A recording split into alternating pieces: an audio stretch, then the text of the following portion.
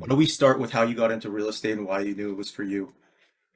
Yeah, so I guess the main thing was people always ask this, and I'm like, I didn't really plan it. It was more like, so I was looking to pretty much make some side income. Let's say I graduated in 2019, and probably like a few months after I started my full-time job. I was like, Mhm. there's no way I'm going to be doing this for 40 years. Like, What I was the need full-time job? full-time job was as an engineer Mhm. um, down here at one of the oil companies. And like it was challenging and I liked it to begin with, but I just, waking up at like 5 a.m. and then not getting home till like 6 p.m. I was like, there's just no way I can do this for 40 years. Started looking at just everything like e-commerce, flipping websites, just something to make money. Mhm. Real estate kept coming up. And so at the time I didn't have any money and I still don't have any money. But what I did was I got started with house hacking that I talk about on Twitter as well. So yeah, I got started with the duplex that I rent out the other side in. I was like, yeah, this Mhm. is great. It just makes sense. Like people need somewhere to live. Just really kind of stuck with me. And then from there, I was like, well, how do I?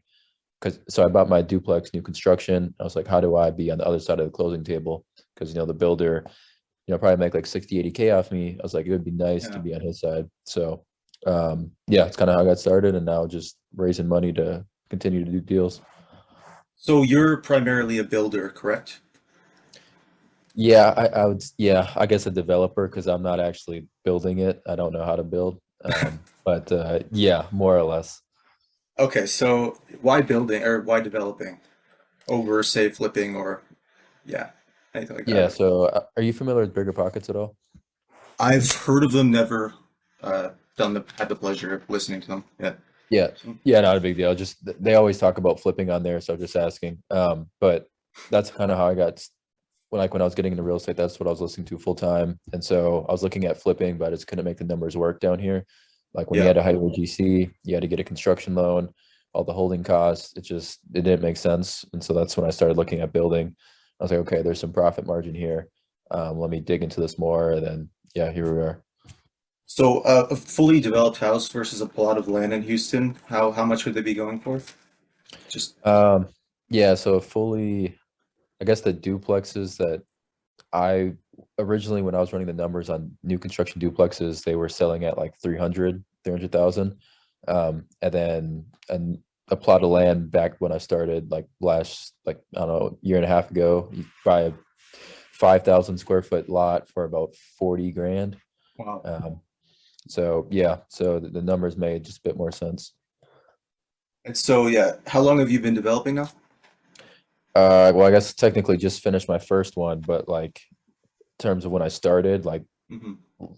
like August or September of 2020. Are So you are you at all part of the architecture design? Like, does engineering help you at all in this?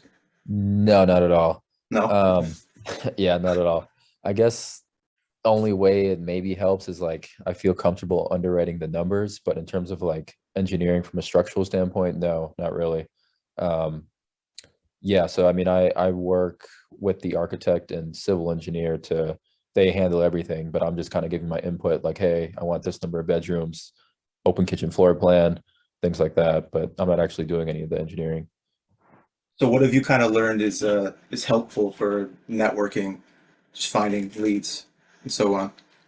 Yeah, I mean, so I I guess when you get on wholesaler lists, so for example, here in Houston, there's like a real estate Facebook group. So I go into those groups and look at what wholesalers or realtors are having deals, and I'll kind of shoot them a message saying, hey, anytime you get some land in this area, shoot me a message. I'm definitely interested in it. And then from there, like they'll just put me on their list and they'll kind of mass market, like they'll send a bunch of random stuff. I'm like, I didn't ask for that. That's what I think in my head, but like what I actually tell them is like, hey, this is the reason why what you sent me doesn't work for me. But if you get any land in that area, please, let me know. So I think that's what helped kind of networking is like just reply back to the wholesalers, realtors, like when something doesn't work and just let them know why it doesn't work. That kind of I think it shows them you're a little bit more serious and actively looking to buy. Did you find your partners online as well? Is that how you found your first lead? Yep. So my first partner investor that came in was through a Facebook group. I think it was one of the bigger pockets Facebook groups, and there was like an apartment Facebook group that I found one in. So yeah, just through there. Never met Yeah. the guy. And I assume that your pockets were very deep at that point. So like, what was it about you other than your, I guess, your knowledge that reeled him in? Oh, I was completely broke. I guess for clarity, when I closed on my duplex in April of 2020, I maybe had 3 grand in the bank. I mean, I Mhm. had no money.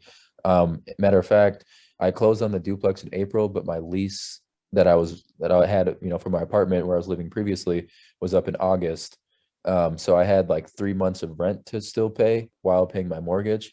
And so I had to put the rent on my credit card because I couldn't afford to come out of pocket for both. So long story short, like not having money is not an excuse because like I still made it happen either way.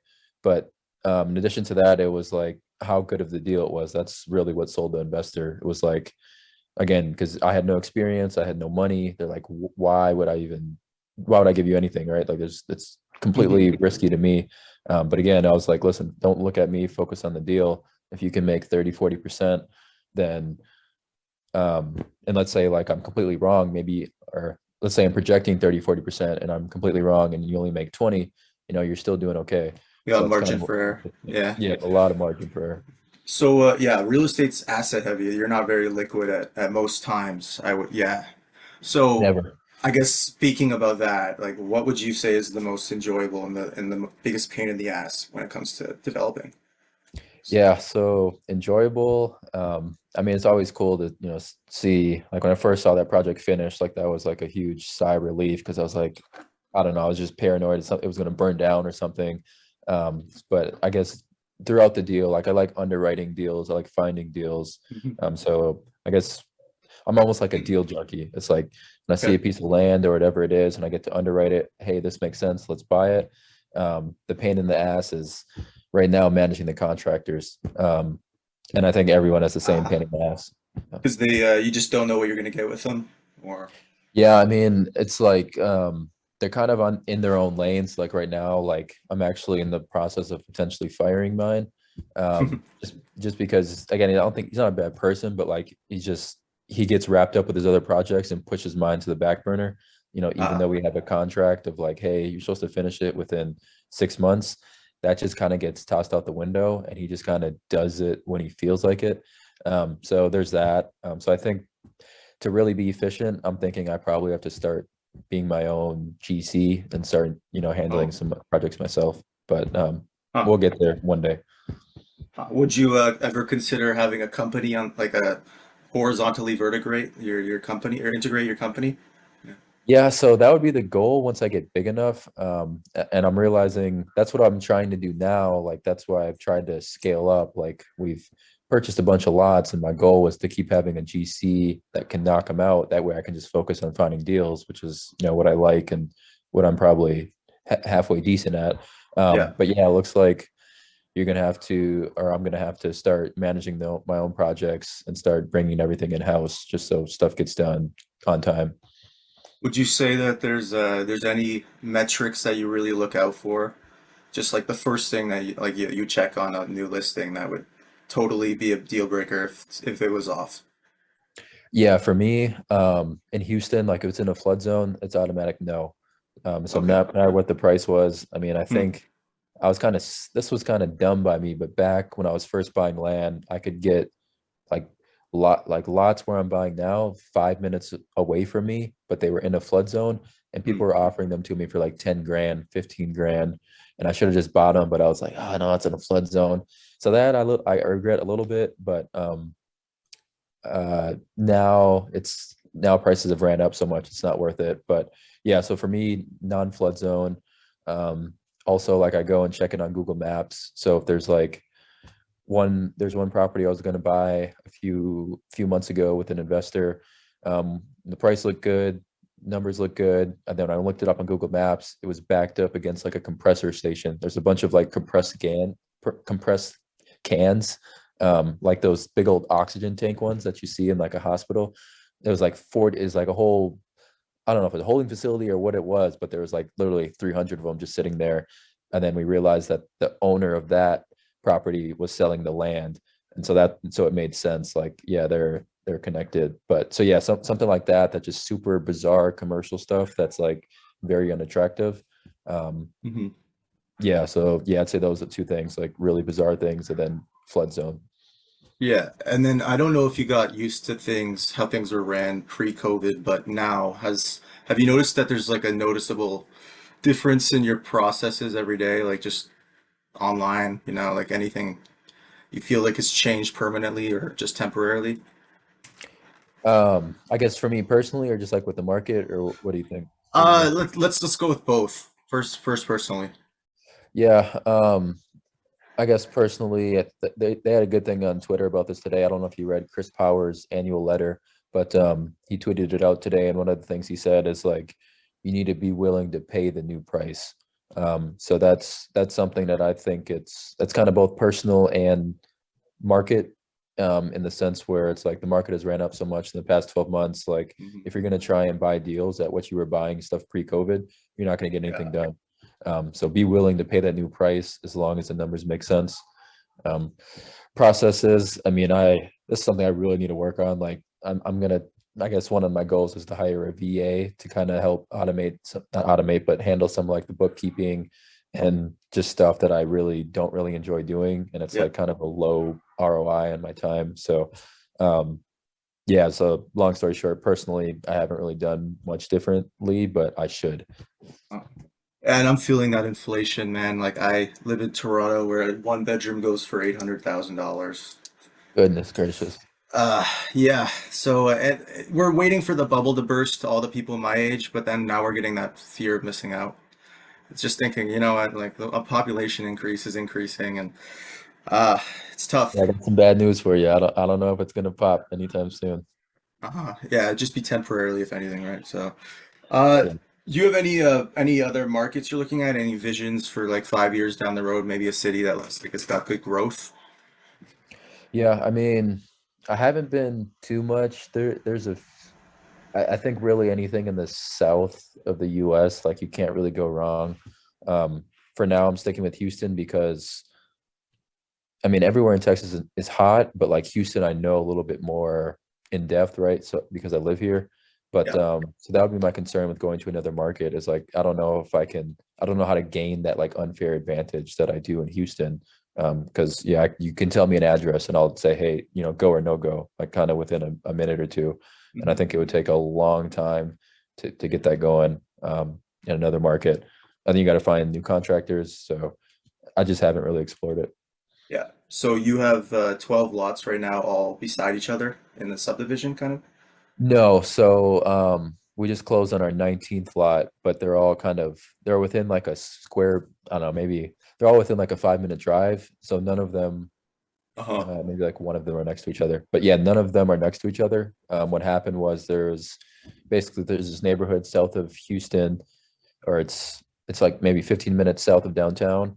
A bunch of old homes got knocked down like within the past 20 years or so because they were falling down. No one took care of them, so Wow. no one took care of them. So the city knocked them down, and now they're just vacant infill lots. So that's how I. So people ask me like if I'm doing tear downs, but no, they've all been like vacant when we bought them. So there was something very, I assume, attractive about the area. What was that? Yep. Yep. So it kind of meets all my criteria. So it's non-flood. It's within 15-20 minutes of downtown. It's close to the Texas Medical Center, the largest universe or medical center, I think, in the world, potentially. I know it's in the US.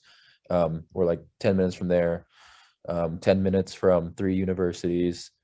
Um, there's profit margin if we sell, and then if we have to refinance and cash flow, if we have to refinance and rent and refinance, then I know it'll cash flow. So yeah, it just checks all the boxes. That's why they've all been there.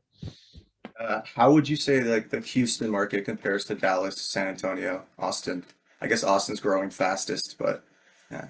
Yeah. So yeah, Austin's probably gonna get towards Toronto area in the sense Wow. where like, yeah, I mean stuff's gonna start costing like 600-700. I mean, stuff already costs 600-700, but like kind of like Toronto in the sense where the entry level stuff is now gonna start being something crazy. Dallas is if I had to rank them in order, I would say Austin in terms of like hottest market and like most room for appreciation. I'd say Austin, Dallas, Houston, San Antonio. So Dallas is a little bit hotter than Houston, but Austin is still hotter than Dallas. And then San Antonio is kind of like on par with Houston in the sense where yeah, people invest there and it's hot, but it's not as hot as Austin and San Antonio, Austin and Which Dallas. which is actually the largest like urban metropolitan area like, out of the three cities? Houston by far. Okay. Houston's like the fourth largest in the nation. But then yeah, I'd probably go in terms of like population. I think it's Houston, Dallas. I don't know San Antonio. San Antonio is probably bigger than Austin. Yeah, so I think I don't know, but yeah, Houston is number one for sure. Dallas is number two for sure, and then three and four is probably Austin and San Antonio. And I know in Texas you have the zero income tax. Is there anything that you have over, say, New York, for developers, like with that's like legislation, all that kind of stuff? Yeah, so like in Houston, there's no zoning, so it's obviously much easier to build here than in New York or California or anywhere. Now Austin has some pretty strict. The thing I think people think that Texas is like all one thing. Like the permitting timelines in Austin and Houston could not be more different. Like you're gonna pay probably almost 10 times the amount to get the same house permitted in Austin than you do in Houston, and it's going to take you like triple the time. So overall, Texas is better, but I guess just have to be careful depending on what city you're in. The permitting is going to be very different. If Texas fell off the face of the planet and you ended up in another state, which one would it be? Um, Probably North Carolina.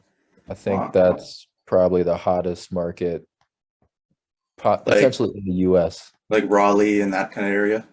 Yeah, Charleston. Was that South Carolina? Uh, Raleigh, North, no, Virginia. Raleigh's in North, but it's Charleston. Huh. I don't know if it's in North or South. In the North Carolina, yeah, somewhere up there. Oh, Virginia, Charlotte? yeah, Charlotte. That's what I was thinking Yeah. of. Yeah, so Charlotte's probably if I had to pick like an exact city, probably be Charlotte. Number two would probably be somewhere in Arizona in terms of like hottest markets. And if Hmm. I had all the money in the world, that's probably where I would be.